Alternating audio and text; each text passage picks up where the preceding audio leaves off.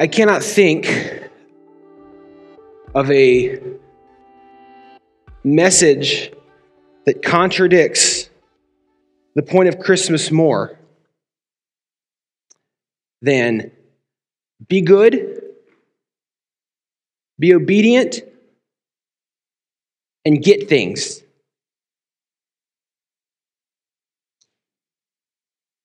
I can't think of a message that contradicts Christmas more than that. That be good, get stuff. Be bad, don't get stuff. But always treat everybody as if they've done well and give them stuff.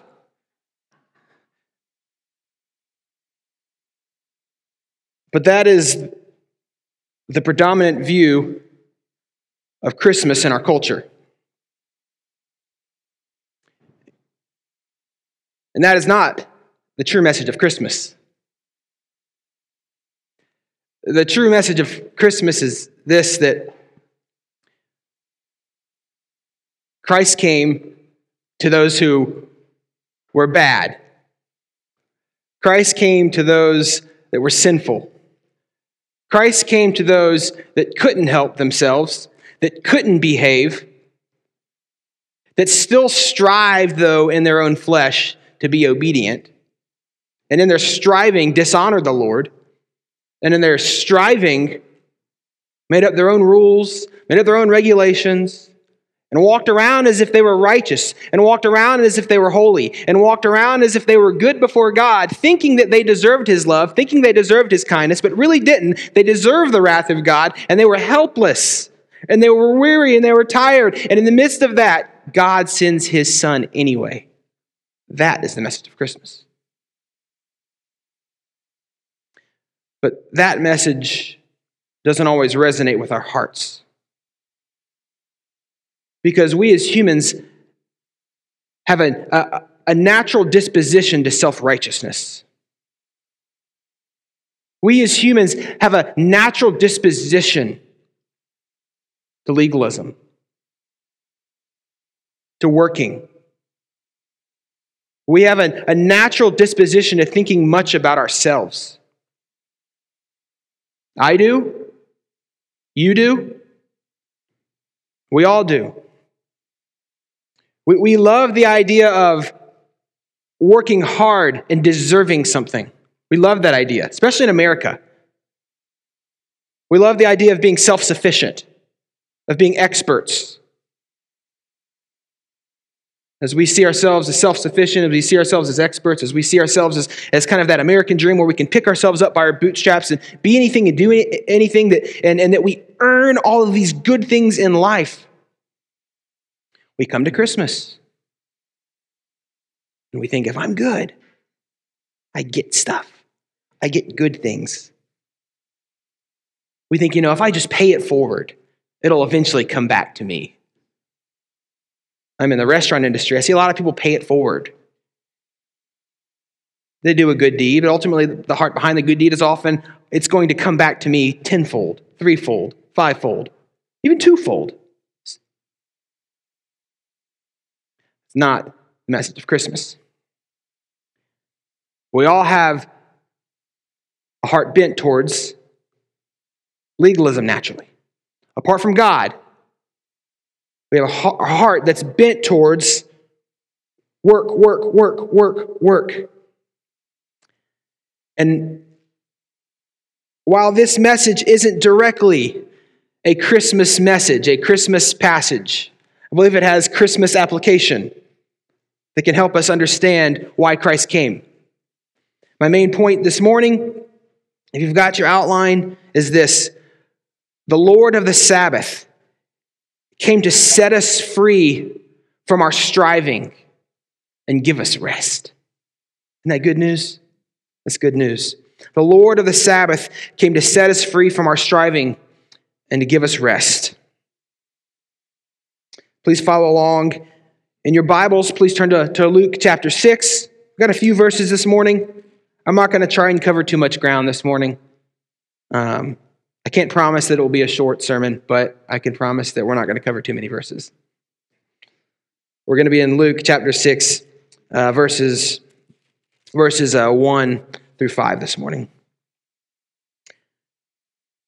In verse 1 we read, "On a Sabbath, while he was going through the grain fields, his disciples plucked and ate some heads of grain, rubbing them in their hands. But some of the Pharisees said, 'Why are you doing what is not lawful to do on the Sabbath?' And Jesus answered them, 'Have you not read what David did when he was hungry?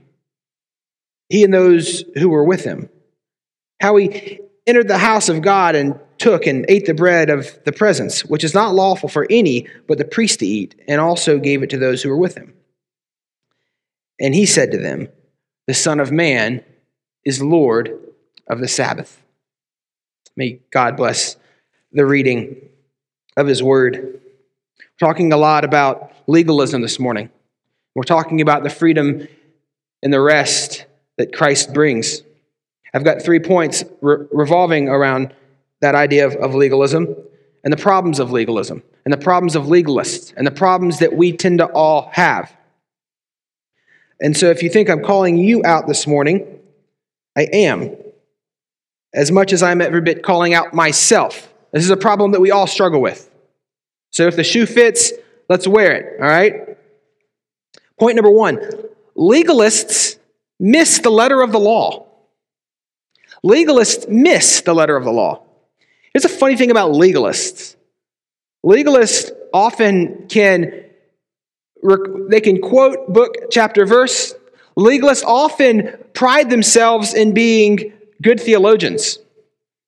But the ironic part about it is that legalists are actually very poor theologians. Legalists are really good at twisting Scripture and missing the meaning of Scripture. They can recite vocabulary, but they cannot interpret the meaning of the text well. And we often all struggle with this. But here in this section of Scripture, in Luke chapter 6, verses 1 through 2, we see Pharisees actually miss the letter of the law, which is interesting to me. First, we find Jesus, and they were on this Sabbath. We see in verse 1, they were going through the grain fields. They were walking, and walking through the grain fields, they pluck some grain with their hands. They rub it between their hands, and they eat the edible part. Deuteronomy 23 gave that provision on a Sabbath, that you could go into the grain field and pluck and eat enough for your meal. You weren't allowed to go with a sickle and start working and start farming and preparing food for the rest of the week. And you were able, though, to eat. You were able to have a meal. And Jesus here in Luke chapter 6, with his disciples, they go and they partake of the letter of the law. They were righteous. Jesus, so it can be said now, Jesus fulfilled all the law. Jesus was completely innocent. There was not a law that Jesus broke. Jesus was completely holy. Jesus was completely righteous. In order for him to make atonement for our sin, Jesus needed to be completely righteous. Jesus didn't almost fulfill the law. Jesus completely fulfilled the law. Amen? But here we find the Pharisees, and they accuse Jesus of breaking the law. Interesting. I mean, if you go to Deuteronomy 23, you see the law is pretty clear about this. That on the Sabbath you could do this. It really isn't open to interpretation. There are parts of God's word that are certainly difficult to understand. This isn't one of them. God was pretty clear. On the Sabbath, you could do this. But the Pharisees, like us, often like to make the word of God more complicated than it is. We like to add to it. We like to take away from it. We like to add our frameworks. We like to add our rules. We like to add our, preconceived notions. We like to take our culture and add to the Bible, and we do this. And the Pharisees miss the point. They actually miss the law. They miss the letter of the law. And they accuse Jesus of breaking the law. Here they are on the Sabbath. Who knows what they're doing here anyway? Instead of observing the Sabbath, instead of honoring the day and keeping it holy, they're walking around keeping track of Jesus and his disciples. They're not observing it. They don't care about themselves. Isn't that what legalists do? Don't we do that? When we're guilty of legalism, of works righteousness, of self-righteousness, like we're obsessed with everybody else's problems. We're keeping tabs on them. We might got sin in our hearts. We might have unrepentant sin that we're dealing with, but we're keeping an eye on them to make sure they're good, to make sure they're following their laws. The heart of the legalist is always looking at other people more than you're looking at your own heart. We all do that. We all do that. We all love to self-righteously get up in everybody else's business. And what we do is we use our standards of righteousness to judge our neighbor. We use our man-made rules to judge our neighbor. We don't use the word of God. We might have a brother or sister in Christ who is in sin, and it is right for us to approach them about that using the word of God. That's right and that's good. Legalists don't do that. They use other methods of righteousness, their own self-made rules, not the true letter of the law. They use their own rules. And we all do this. We're all there's a tendency for us all to be self-righteous about something. And some of us are right. We think we're righteous because we homeschool. I'm righteous because I homeschool. I don't send my kids off to the government school. Some of us are righteous because we don't homeschool, that we do send our kids off to public school. We say, well, I'm sending my kids off to be salt and light. We're self-righteous in our decision. Some of us are self-righteous because we don't drink alcohol. The Bible actually talks about drinking alcohol. And Jesus drank alcohol, but I'm self-righteous because I don't drink alcohol. Some of us are self-righteous because we do drink alcohol. As if I'm living in my freedom in the Lord, and this guy's not, and I'm boasting. Self-righteous. So some of us are self-righteous about the way that we vote. Real Christians vote this way. Some of us are, and then on the other side, some of us are real Christians vote this way. And then on the other side, some of us are self-righteous because, Christians really shouldn't care about voting at all. We look at everybody who cares about it as unrighteous. Some of us are self-righteous because we have really big families. Some of us are self-righteous because we have really small families. Some of us are self-righteous because we don't take vaccines. Some of us are self-righteous because we do take vaccines. Some of us are self-righteous because we don't wear masks. Some of us are self-righteous because we do wear masks. And I could keep going on and on and on. Did I get everybody?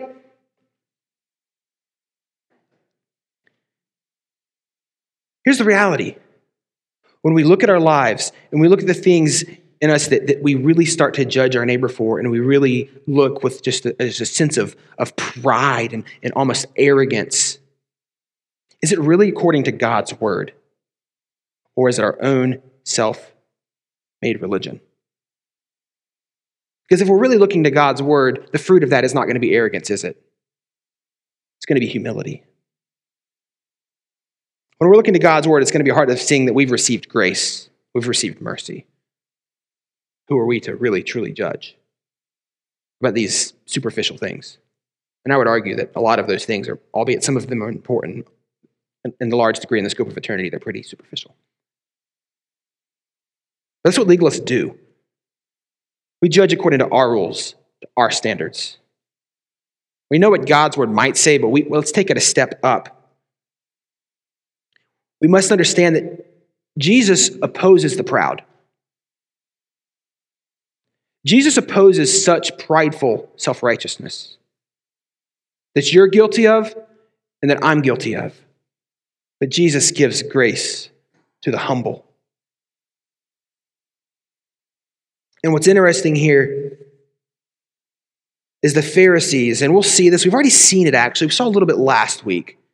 And we'll continue to see it. We'll continue to see this self-righteous attitude that bubbles up in the Pharisees. And Christ always opposes them. Always. And it's easy for us to see ourselves as anybody but the Pharisees. Oh, we're Team Jesus. The Pharisees don't represent, friends, the Pharisees do represent us. Apart from Christ, we are nothing but, a bunch of self-righteous hacks. That's it. That's who we are. Enemies of God. But God in his mercy saves such sinners. But we must understand a little bit about the Pharisees to understand what's going on here. I talked about it a little bit last week, but the Pharisees were religious rulers, religious leaders in a sense. Now, they weren't religious leaders in the sense of a God-ordained type of religious leader. They were a type of religious leader that arose during the intertestamental period. And in the midst of much Roman occupation and the rise of Hellenism, the Pharisees arose. And they were very passionate about removing the occupation of Rome from God's people. They were very passionate about the coming of the Messiah. That would be a very good thing, right? But the problem is, and Craig Blomberg he makes this point in his book, Jesus in the Gospels. He says that the Pharisees sought to teach people to obey God's laws so that God himself would provide a savior in response to his people's obedience. You see the problem there? God had already promised to send the Messiah. God had already promised to send the Redeemer in spite of his people's disobedience. God's sending of the Messiah was one sending in a merciful manner, in a gracious manner. It wasn't in response to the obedience of God's people. It was in spite of their disobedience that God would send the Messiah. The Pharisees thought that they were somehow going to usher in the coming of the Messiah to remove Rome and to abolish God's enemies by the obedience of the Israelites. I was talking with Doug this week, or maybe it was last week, and he was saying that in the show The Chosen, there's this idea that they kind of bring this idea out, that the Pharisees believe that if we're disobedient, the Messiah is not going to come. If we're not obedient, we're not going to get good gifts. It's an old idea. And so, the obedience to the law for God's people was very important to the Pharisees. Now, the obedience to the law was important to God. But what happened with the Pharisees, in an attempt to usher in this Messiah, they would put fences around the law. They would say, I don't want to get too close to disobeying, so I'm going to create rules around the rules to ensure that we're nowhere close to breaking the rules. Because if we break the rules, then the Messiah won't come. They thought much of themselves. And these laws that they created, they were the oral traditions. Traditions of the teachers. In the Talmud, there's 24 chapters of Sabbath laws. Get that? We're going to look at what the Bible has to say about the Sabbath in a second. The rules are simple. They're not complex. They're simple. But in the Talmud, there's 24 chapters of Sabbath law. These 24 chapters of this is how rabbis would have interpreted the Sabbath. What does it really mean to follow the Sabbath? I know it's a very simple command, but it can't be that simple. It can't be that simple. God must mean a lot more than that because, God, first and foremost, cares about rules. That's all that God cares about is rules, so it can't be that simple. John MacArthur, he describes some of these laws, and I just love the way he puts it. I'm going to read it here for a moment. Some of these 24 chapters of Sabbath laws, and this is just a brief summation of the laws. He says this. He says, on the Sabbath, here are some of the laws. If you were in one place and your arm stretched to reach for food, and the Sabbath overtook you, you had to drop the food rather than bring back your arm, or you had carried a burden and sin. A tailor couldn't carry his needle. A scribe couldn't carry his pen. A pupil couldn't carry his books. You couldn't even examine your clothes before you put them on, lest in the examining, meaning kind of brushing and shaking, you killed an insect. Wool couldn't be dyed. Nothing could be sold or bought or washed. A letter could not be sent even with a heathen. No fire could be lit. No fire could be put out. Cold water could be poured on warm, but warm couldn't be poured on cold. An egg couldn't be boiled even if you buried it in the hot sand, which is how they would boil an egg back in the desert. You couldn't take a bath for fear that the water would flow off of you and wash the floor. You couldn't move a chair since it might make a rut, and that would be too much like plowing. Women could not look in a mirror or put on any jewelry. And if she were to find a white hair, she had to resist the temptation to pull it out.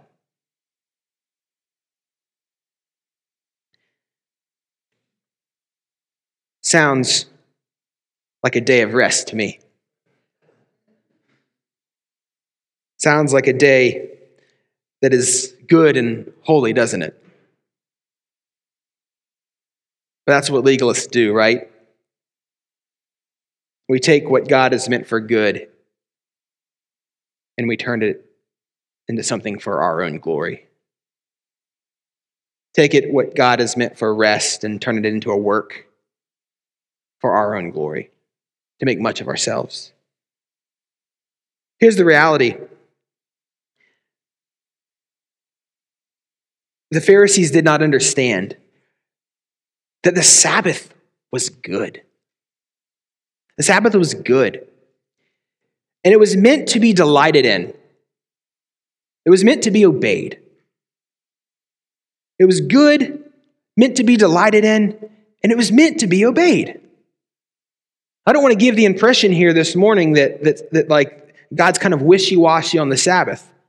God had every intent for his people to obey the Sabbath to its fullest extent. God is serious about the law. But God is serious about his law, not man's law, not man's ideas, not man's rules. So let's look at the Sabbath. Let's understand the Sabbath. How do they miss the mark here? How are they missing the mark of the Sabbath? How are they actually not getting the letter of the law? Well, let's look at what the Bible says briefly about the Sabbath. We're first introduced to the Sabbath in Genesis chapter 2.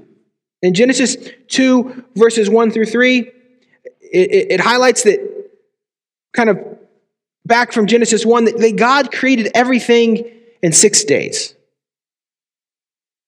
Praise God.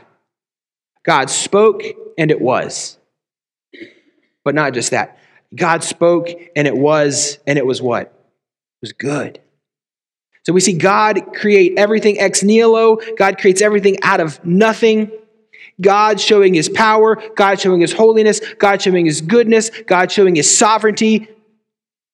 Demonstrating his power. He speaks and he creates the heavens and the earth. He thought and created this world. He designed what a tree would look like. He designed oceans. He designed flowers. He designed man. He designed woman. God designed gravity. You get that? God wrote the laws of nature. God gave us parameters of what matter would be and what matter wouldn't be. God designed time. I mean, these are ideas like just blow my mind. That all of this, every philosophy, every ounce of science, not just the things that we see. God created all of it. God gave our brains parameters to think. And God designed that. God did that. And he did that in 6 days. God could have done it in an instant, but God in his sovereignty did it over 6 days. Genesis highlights that. Genesis 1 highlights that. And then we get to Genesis 2, and we see that after God created the world in 6 days, and after God had said that it was good, good meaning perfect, good meaning sinless, good meaning worthy of praise, after God did that, God rested. Now, God didn't rest because he was tired. It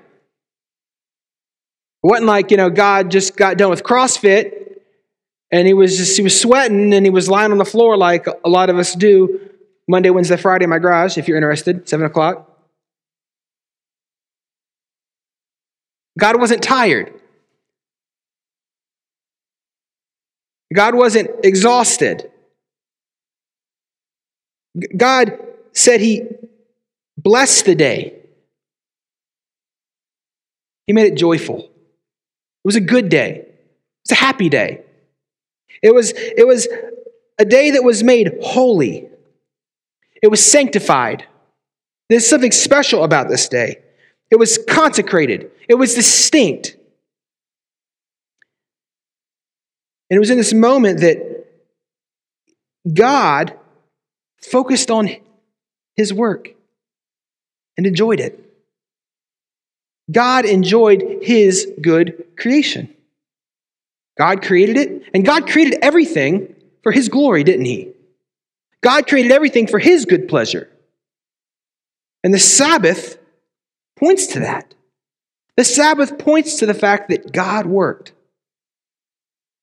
The Sabbath points to the fact that God is creator. The Sabbath points to the fact that God is holy. That's what the Sabbath points to.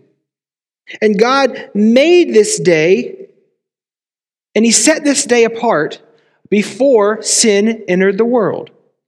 You see that? The Sabbath isn't a response to man's work. The Sabbath wasn't a response to some law that had to be followed here in this point. The Sabbath was a day that pointed to the glory of God, to the work of God, to the provision of God, to the glory of God. Well, we know shortly after that, man falls, sin enters the world, and ultimately in Exodus chapter 20, we see God's law, and ultimately a law comes. It's not just a day that God took to rest and enjoy his creation. It is now a law that God has given to his people to obey, that they would observe it. In Exodus 20, verse 8, we see that the law was meant to be obeyed. It's not just a special day, it's a day that you take serious. You do take it serious, and you do obey it, and you obey it to the fullest extent, but you are called to keep it holy. You keep that day holy. How do you keep that day holy? You focus on God. You focus on his goodness. You focus on his work. You focus on what he has done. But you don't just worship God, you don't work. And it's rooted in the creation mandate, though. It's rooted in what God did. It says, for 6 days you labor and do all your work, and you rest on the seventh day. This was the command. But we rest because God worked. Do you see that? The Sabbath was rooted in the fact that God worked. We were given this command because God worked. Because God worked, we can rest. And this day was still blessed. It was still holy. We see in Exodus 23:12 that the Sabbath was a time of rest and refreshment. That is, it wasn't just kind of like this holy, pious day that was boring. It wasn't this kind of day that was kind of where we just kind of, man, I can't wait till this is over because I'm bored. No. It was a time of refreshment. It was a time of joy. It was a happy day. I mean, imagine working hard for 6 days a week and you work. What kind of day would a loving God give to his people for refreshment? It's not a day full of drudgery and depression and bore. It was a happy day. It wasn't a day where you did work. It wasn't a day where you tilled the farm. It wasn't that. But enjoy it. Be happy. Eat. Have a meal. To the glory of God. Enjoy it. It is a good day. Go be refreshed. And then the next day, get back to work. But at this day, enjoy it. It was a good day. It was a happy day. It was meant for the refreshment of God's people as they rested in the provision of God and the goodness of God. The Pharisees didn't turn it into that, did they? It was probably their hardest day of the week as they prepped for this day. It was honoring the Sabbath was kind of the pinnacle of observance of Jewish law. Everything revolved around it. It wasn't a day of rest, it was a day of work. They might not have done physical work, but it was work in the heart, focused on self, focused on their own self-righteousness. They didn't see it as a day of refreshment. They didn't see it as a day of joy. They didn't see it as a day of blessing. It was a duty. Then in Exodus 31:13, we see that the Sabbath was a reminder. So this is when you want to look at Exodus 31:13. I won't read it, but mark it in your notes if you want to go back. The Sabbath was a reminder that it was God that sanctified his people. The Sabbath was a reminder that it was God who made his people holy. That's what the Sabbath was meant to do. It was a sign that pointed to God's work, not man's work. The Sabbath in the day of the Pharisees, though, in their view, was a work that would somehow earn God's favor. It was a work that would earn God's love. Through their obedience, the Messiah would come. It wasn't the intent of the Sabbath. The Sabbath was meant to point us that it was God who would sanctify us. It was God who would make us holy, not ourselves. Because God worked, we can rest. Galatians 3:10 shows us that the law wasn't meant to save. The law wasn't meant to make us holy. God makes us holy. Through God's work, we are holy. All who rely on works of the law are cursed, because the one is cursed who does not obey the whole law. If you want to rely on works to save you, you want to rely on obedience to save you, you will be cursed. You will miss it every time. We are saved and changed and made holy by God alone. Period. Don't miss that. So as we think of the Sabbath there in Genesis and several passages in Exodus, and there's a few more, But I think we get the gist here. The Sabbath was a reminder of the work of God. The Sabbath was a reminder of the grace and mercy of God. The Sabbath was a reminder of the holiness of God. And we, his people were called to rest in that. His people were called to not focus on their work, but to focus on what God did. That's not exactly what the Pharisees were doing, was it? They actually missed the point of observing the Sabbath. They missed the letter of the law. In observing the Sabbath, it wasn't about them. It wasn't about their effort. It wasn't about their striving. It wasn't about them demonstrating how holy they were because they were honoring that day. It was about honoring the Lord. Today, there's many ways that we miss the mark as well. We think that we can be obedient enough to God's commands, that somehow we can make much of ourselves in the way that we obey, that somehow we can earn God's love if we just obey enough, if we just read the Bible enough, we go to church enough. We do this or we don't do that. No, that is not how we earn God's love. That is not how we are made holy. We don't obey in order for God to love us. We obey because we have received the love of God. We obey because we love God. 1 John tells us that if you love me, you will obey my commandments. A sign that we love God is that we obey. Why do we love God? We love God because he's saved us and because he's changed us, because he's given us mercy and he's given us grace. And out of light of who we are, we obey. It's not in order to love me, go obey my commandments. That's not what the Bible says. The Bible says those who love God will obey.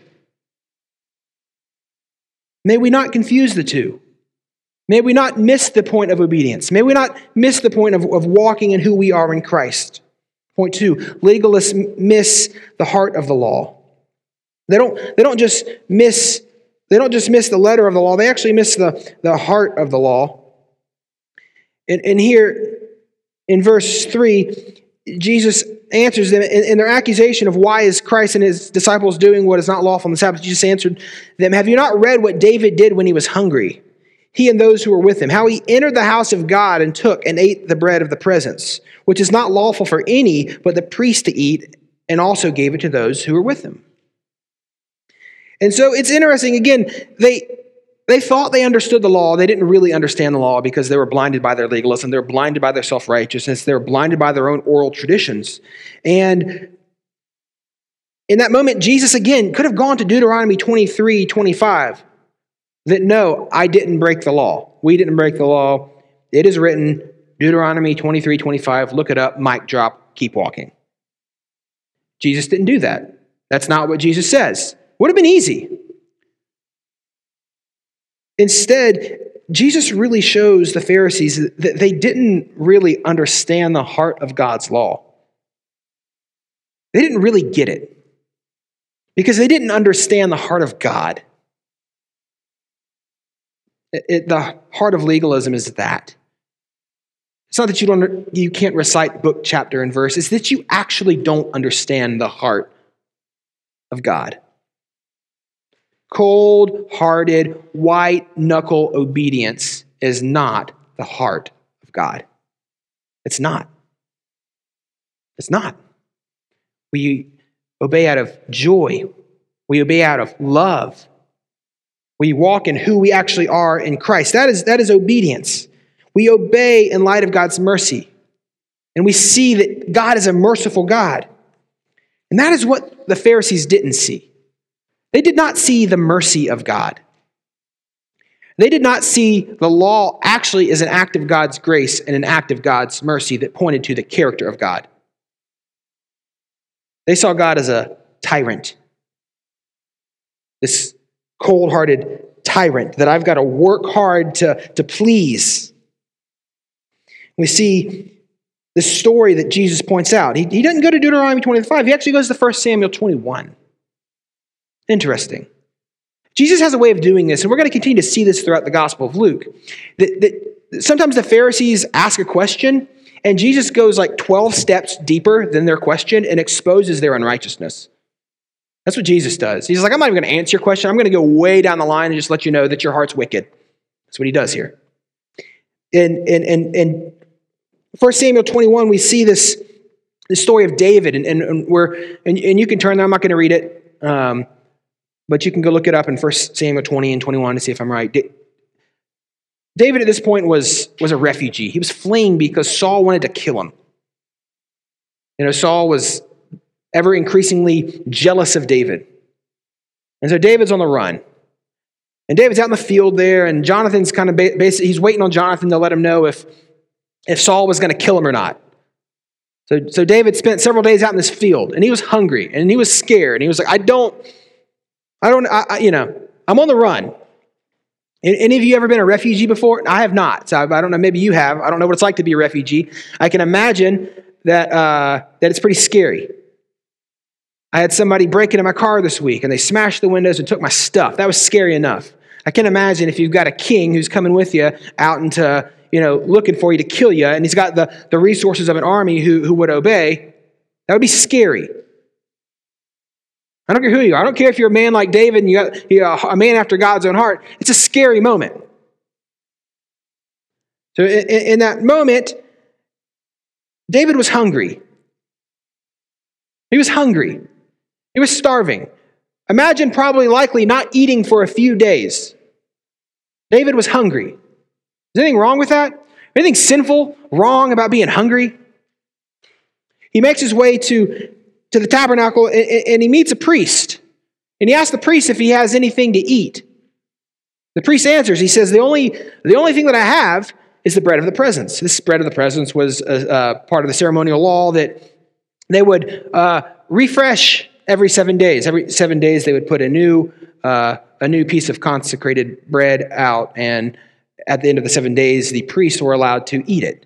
According to Leviticus chapter 24, only the priest could eat of this consecrated bread. God was clear in his law. It was a very clear law. It wasn't like the priest and anybody else. The law appointed in Leviticus 24 of simply the priest. At the end of 7 days, the priest could eat this bread. I don't know why you'd want to eat 7-day-old bread, but that was what God provided for them in his mercy and in his grace. But in this moment, as David is in touch with his priest, this is all he has. And the priest offers the bread to David, to which David eats. And the people who are with him. And they eat. And there's a lot of ways to try and juggle this and to say, well, David was the king, true king. And well, what about the guys who were with David? They weren't the king. Here's the reality. And Jesus here, and he says that in verse 4, he says that David took and ate the bread of the presence, which was not lawful. It was not lawful for any to eat but the priest, and he gave it to those who were with them. What's the point here? The point here, there was a part of the law that at the same time God was serious about. God was serious about those that would grab the Ark of the Covenant and touch it and not obey the law, the letter of the law. But God also there in 2 Samuel, he points to a heart that didn't honor the Lord. It was an irreverent heart. It was an irreverent act. And God struck them dead. We look at Ananias and Sapphira in the New Testament. They lied to the Lord. They lied to the Holy Spirit, and the Lord struck them dead. And God is serious about obedience. God's serious about his law. And there were also aspects of the Sabbath even that the Lord would say that if you don't practice it, you should be put to death. It's God's law. But the law also provided for mercy. And the point of the law in the bread of the presence was not that a starving refugee would not eat. That was not the heart of the law. It just wasn't. So did David break the letter of the law? He broke the letter of the law technically. He ate what was not supposed to be eaten by him. But in that moment, he's not criticized. He's not criticized by the priest. He's not criticized by Jesus. There's a moment of God's mercy in that moment. Hosea 6:6 says this, "For I desire steadfast love and not sacrifice, the knowledge of God rather than burnt offerings." It's not that God didn't desire sacrifice. And it's not that God didn't desire burnt offerings. Hosea is making the point here, though, that God also desires mercy. He's a merciful God. He's a gracious God. And if you're looking at the law and you're looking at these commandments and you're not seeing the gracious mercy of God,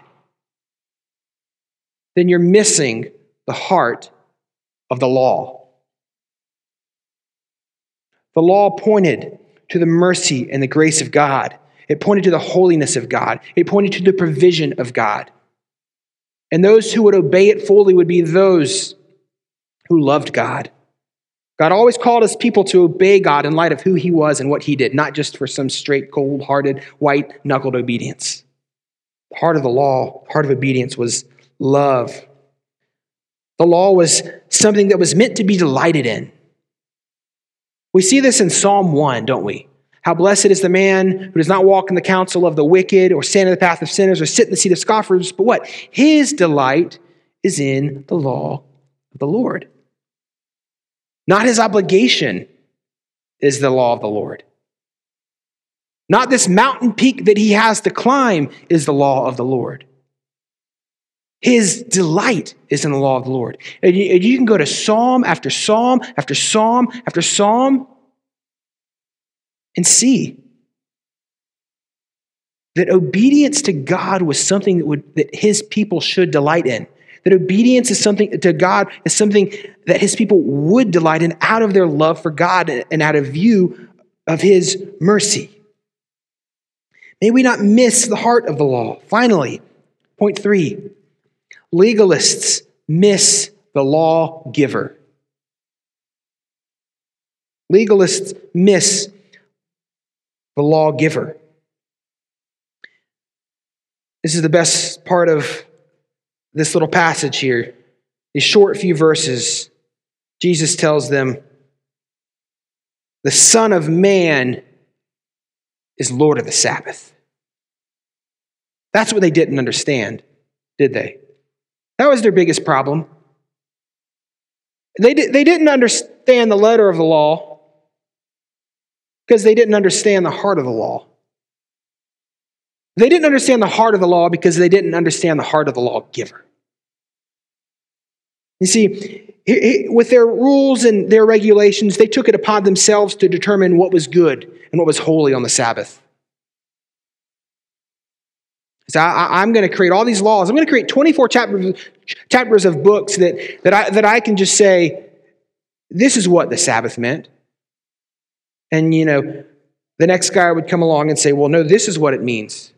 And the next guy would come along and say, no, this is. And so they create all these rules. They create all these fences. One guy one-upping another on what it actually meant to obey. Reinterpreting God's word. Missing the letter of the law, missing the heart of the law. The law was simple. The law was very simple. Obey. Honor the Sabbath and keep it holy. Don't work. That was the law. That was it. Do you see the simplicity? It actually wasn't that hard. And the legalist, when it comes along, says, what about, what does it mean to work? Well, no, this must be a work, and I'm gonna try and in my mind come along, and I'm gonna think of every aspect of work, and we're gonna keep creating these rules. What about this? What about this? What about this? What about this? What about this? Versus simply looking at the law and the heart of the law and understanding Don't work and obey God. Don't work and just worship God. That was it. But because they went and created their own rules, their own regulations, their own fences, they were playing the role of God. They saw themselves as Lord of the Sabbath, as the gatekeepers of the Sabbath, of the gatekeepers of truth. It was them. It wasn't God. It was them. The Sabbath, they thought, the Sabbath is what I say it is. And here they find themselves.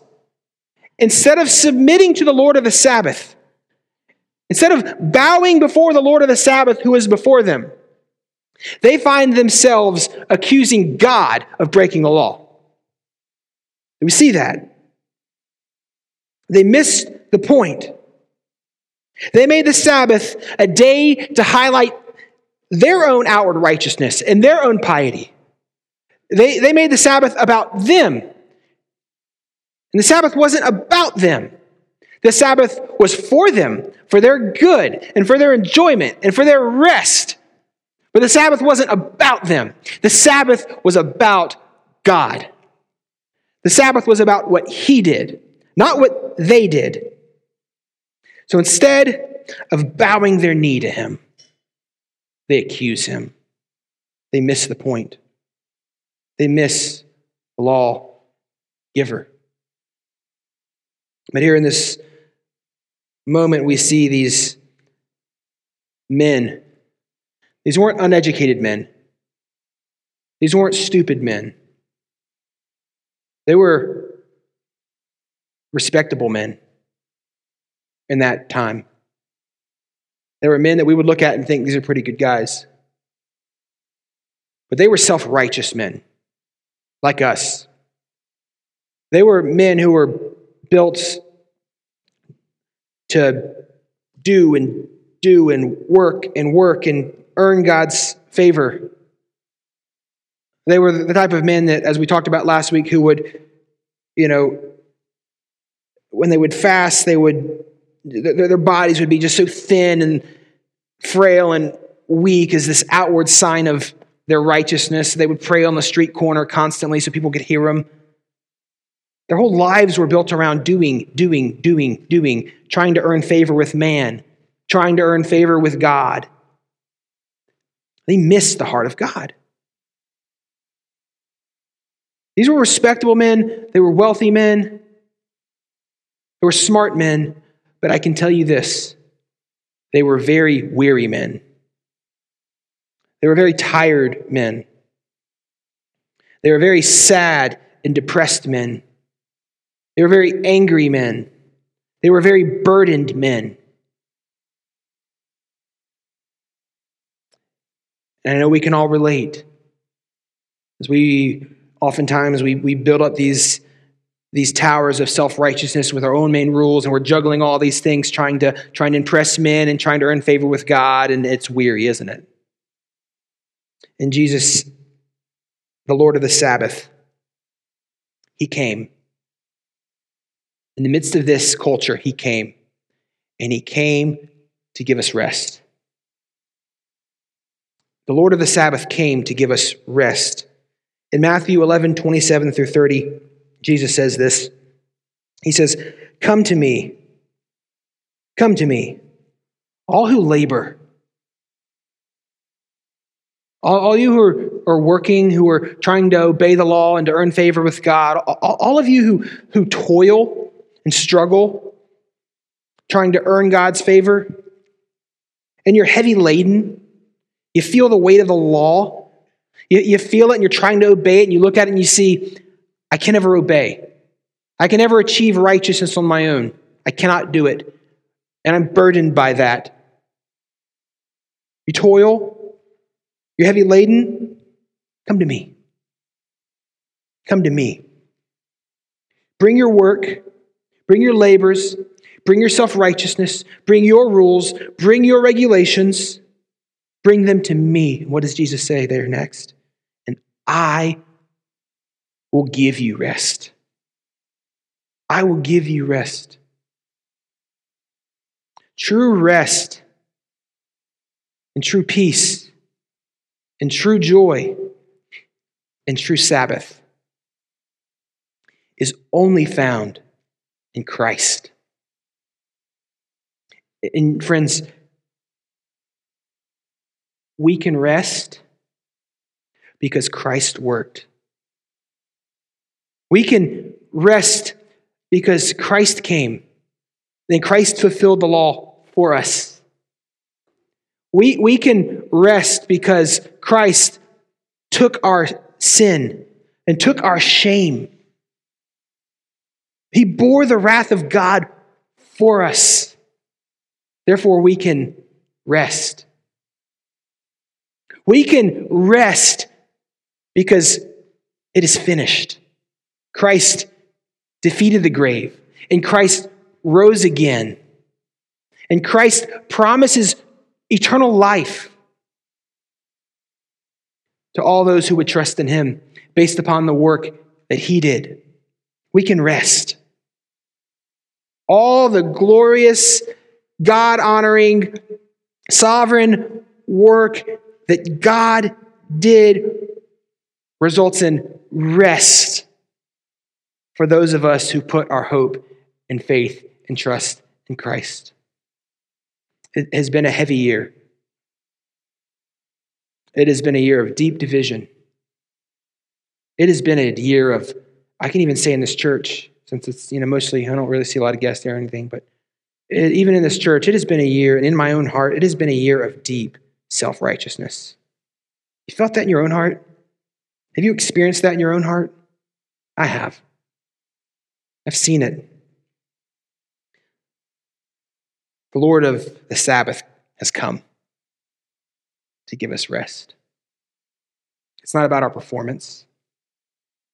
It's not about our man-made rules. It's about his work. And so this Christmas, as we celebrate it this week, may we not focus on what we've done to earn God's good gifts, because we haven't done anything. But Christ in his mercy offers it to us free. Come to him, lay down your burden, lay down your work, lay down your toil, and trust in Christ.